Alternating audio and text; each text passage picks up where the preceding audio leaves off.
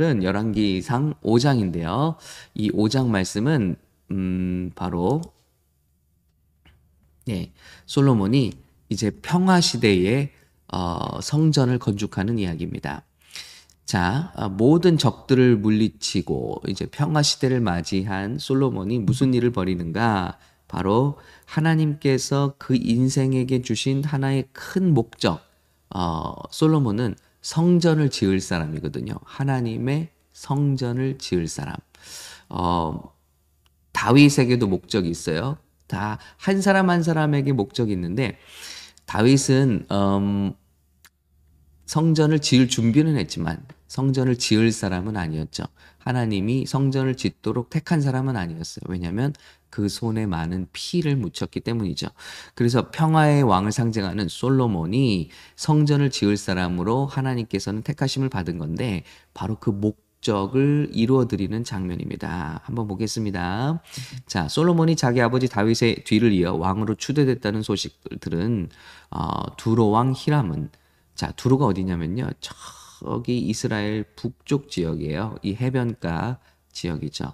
예, 영어로는 타이레 뭐 이렇게 발음을 할까요?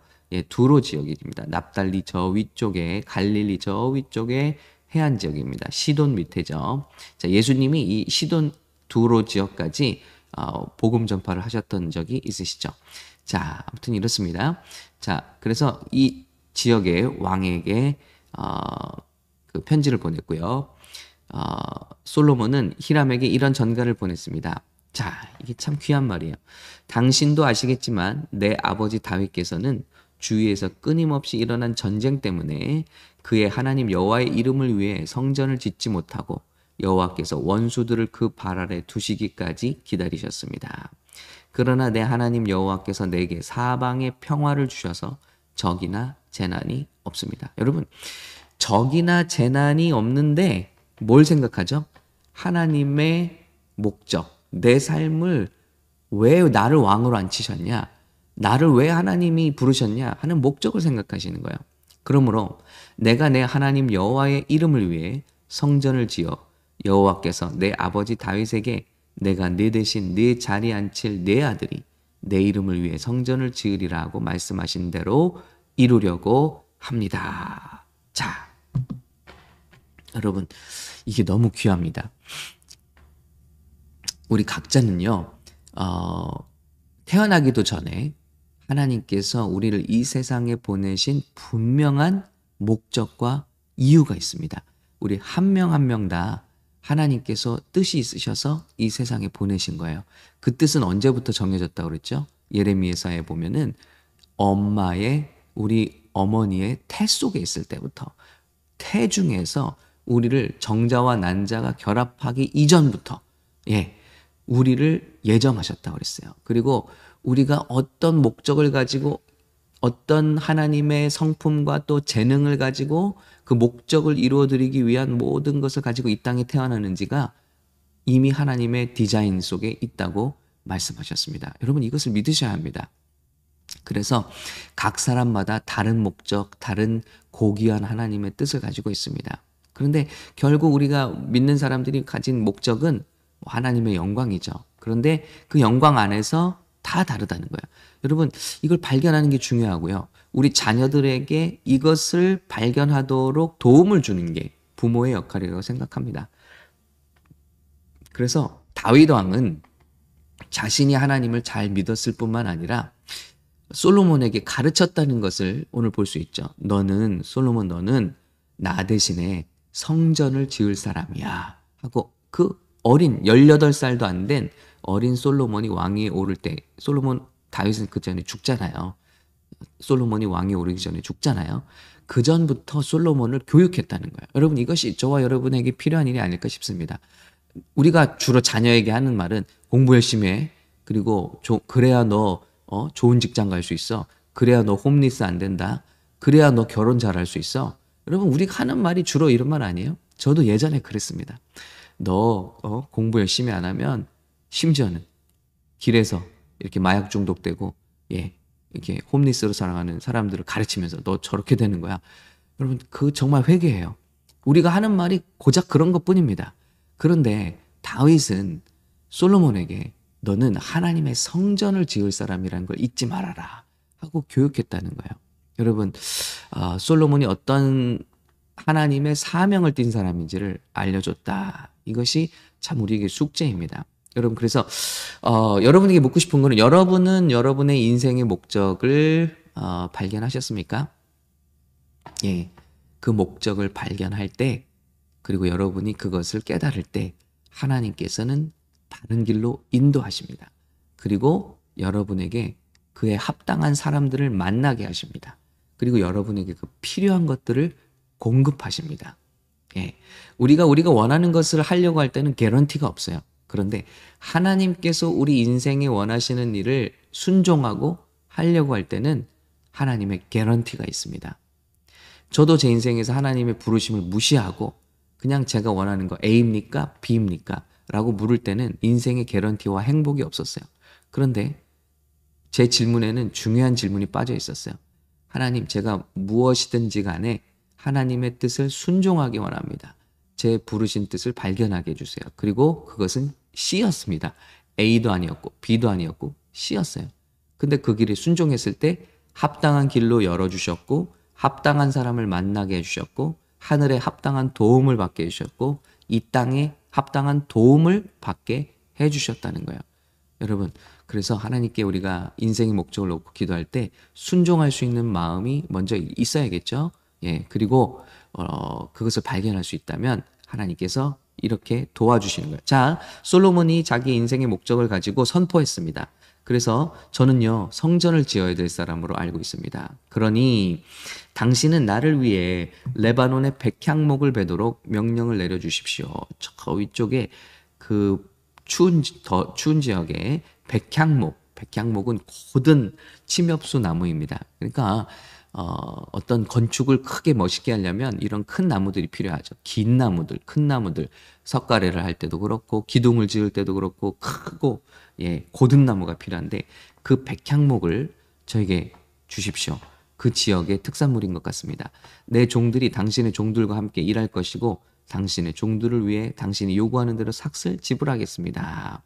자, 아시다시피 우리나라에는 나무 기술이 뛰어난 사람이 없습니다. 했더니 저 북쪽의 왕이 솔로몬의 전가를 듣고 너무 기뻐합니다. 그리고 저 많은 백성을 다스릴 지혜로운 아들을 다윗에게 주신 여호와여, 오늘 찬양을 받으소서. 그리고 자, 이제 도움이 오기 시작해요. 한번 볼까요? 협력이 일어나기 시작하고요. 도울 자가 나타나기 시작합니다. 그것은 뭐냐면 제가 여기서 이렇게 지도에서 나무를 베다가 이렇게 뗏목을 만들어서 이 바다로 띄우겠습니다. 그러면 여기에 해류를 타고 이 뗏목들이, 나무가 뗏목이 되어서 쭉 욥바항으로 내려와서 그 예루살렘에 가까운, 그래서 이 나무들을 풀어서 이 나무들을 건축 재료로 사용하십시오 하고 이런 협력이 이루어지는 것이죠. 그래서 건축의 가장 중요한 재료죠. 나무. 그것도 아주 귀하고 좋은 나무. 지금 전 세계적으로 백향목은 거의 없다고 해요. 그러니까 굉장히 귀한 나무죠. 자, 그리고 잣나무, 이렇게 침엽수들을 제공을 합니다. 그래서 솔로몬은 그 대가로 그 왕궁에게 양식으로 밀가루 2만 고로, 이게 얼마냐? 4,400kg니까 여기다 1000을 곱해보세요. 그런 정도의 엄청난 밀가루와 기름. 그러니까 솔로몬 시대에 참 빛났던 것은 무역입니다. 솔로몬 시대의 주된 수입은 무역업입니다. 솔로몬의 지혜는 무역에서 빛났습니다.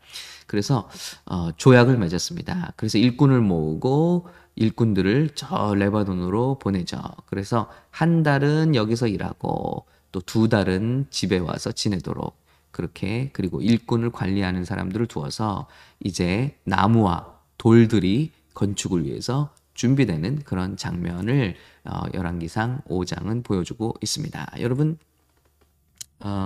뭐 별거 아닌 것 같이 생각할 수 있는 장이지만 이제 건축하는구나.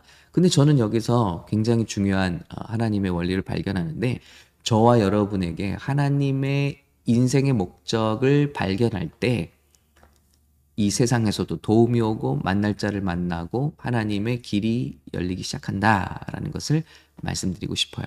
그러면서 이 말씀을 준비하면서 떠오른 게 제 인생의 목적을 발견한 그런 시점입니다. 제가 인생의 목적을 발견한 게 얼마 되지 않아요. 저는 인생의 목적이 교회 목사인 줄 알았어요. 그런데 그건 인생의 목적이 아니더라고요. 뭐 예를 들면 제가 예전에 있던 미국 교회 혹은 지금의 샘물교회 그런 것 자체가 제 인생의 목적인 줄 알았어요. 근데 아니라는 걸 깨달았어요. 팬데믹 직전에 저희가 가졌던 하프타임 광장. 여러분 이것은 여러분께 정말 추천드립니다. 예. 한국의 박호근 박사님이 강의하시는 지금 한국 경기도의 진세골이라는 곳에 원장님으로 계실 거예요. 그런데 그 하프타임 강좌를 저와 교회가 모셔서 들을 수가 있었습니다. 기회가 있었어요. 그런데 그 하프타임 강좌에서 인생의 목적문을 쓰는 법을 가르쳐 주셨어요. 여러분, 이거 한국에서 몇십만 원짜리 강의인데, 예, 제가 그냥 알려드리겠습니다. 예, 우리 박사님 양해를 구합니다. 자, 먼저요, 인생의 목적문을 쓰는 법. 먼저, 하나님께서 내 인생에 주신 재능, 은사, 혹은 내가 무언가를 지금까지 훈련받았던 모든 기억들, 하나님께서 내 인생에 뭔가 훈련을 하게 하신 게 있잖아요. 예를 들어 심지어는 제가 웅변을 훈련받았다. 어렸을 적에 그런 거 다 쓰십시오. 그래서 이 한쪽에 여러분에게 주신 하나님의 은사, 성품, 여러분이 다른 사람보다 잘할 수 있었던 것, 그런 모든 것들을 아니면 더 특별하게 훈련받았던 걸, 이런 것들을 다 기록합니다. 그리고 거기서 정말 주요한 것들을 몇 가지를 골라요. 선택합니다. 그 다음에 이런 은사를 사용해서 하나님의 인생의 목적은요, 반드시 누군가를 섬기는 데 있어요. 자, 이스라엘을 뽑으신 목적이 뭐죠? 너희를 제사장 나라 삼겠다. 교회를 세우신 목적이 뭐죠? 열방을 복음으로 섬기기 위해서. 저 여러분이 직분을 주신 이유가 뭐죠? 섬기기 위해서. 호령하고 시키기 위해서가 아니라 섬기기 위해서. 자, 그렇기 때문에 우리에게는 반드시 섬김의 대상이 필요합니다. 그래서 당신은 이런 은사를 사용해서 누구를 섬길 것인지를 적으셔야 합니다. 하고 알려주셨어요. 그 다음에 그들이 어떤 유익을 받도록 섬길 것인지. 자, 이 세 가지를 적으라고 했습니다. 그래서 적었어요. 그리고 이거를 종합해서 하나의 문장으로 만들어서 10번이고 20번이고 아마 그 강의 때 한 30번 읽었던 것 같아요. 그리고 외워야 합니다. 그래서 언제든지 당신의 목적을 선포할 수 있도록 그렇게 하셔야 됩니다. 가르쳐 주셨고요. 실제로 그렇게 했습니다. 그래서 제 인생에서 추렸어요. 저는 인생에서 하나님이 주신 은사가 말씀을 가르치는 일, 삶의 열정을 점화시키는 일, 그리고 삶의 변화를 주도하는 일, 이렇게 세 가지를 뽑았어요. 이거 뽑기도 힘들었어요. 그 다음에 나의 대상은 우리 눈앞에 보이는 성도들 쓸까? 하다가 하나님 주신 마음에 글로벌 성도들이라고 했어요. 세상의 모든 성도들, 예수 믿는 성도들. 자, 그럼 어떻게 도움을 받도록? 세 번째, 그분들이 하나님께서 우리를 지으실 때 디자인하신 행복한 삶, 풍성한 삶을 살도록 돕는 것. 자, 그래서 한번 연결해 볼게요. 나의 인생, 나 정기정의 인생의 목적은 하나님께서 주신 말씀을 가르치는 은사, 열정에 점화하는 은사, 그리고 삶의 변화를 주도하는 은사를 통해서 글로벌 성도들이 그들이 하나님이 지으신 풍성한 삶, 하나님이 의도하신 행복한 삶을 살 수 있도록 돕는 일이다. 예. 하고 목적 인생문을 적었습니다. 지금도 제가 지금 여러분께 암송하고 있잖아요. 그런데 그리고 나서 이제 팬데믹이 닥쳤죠.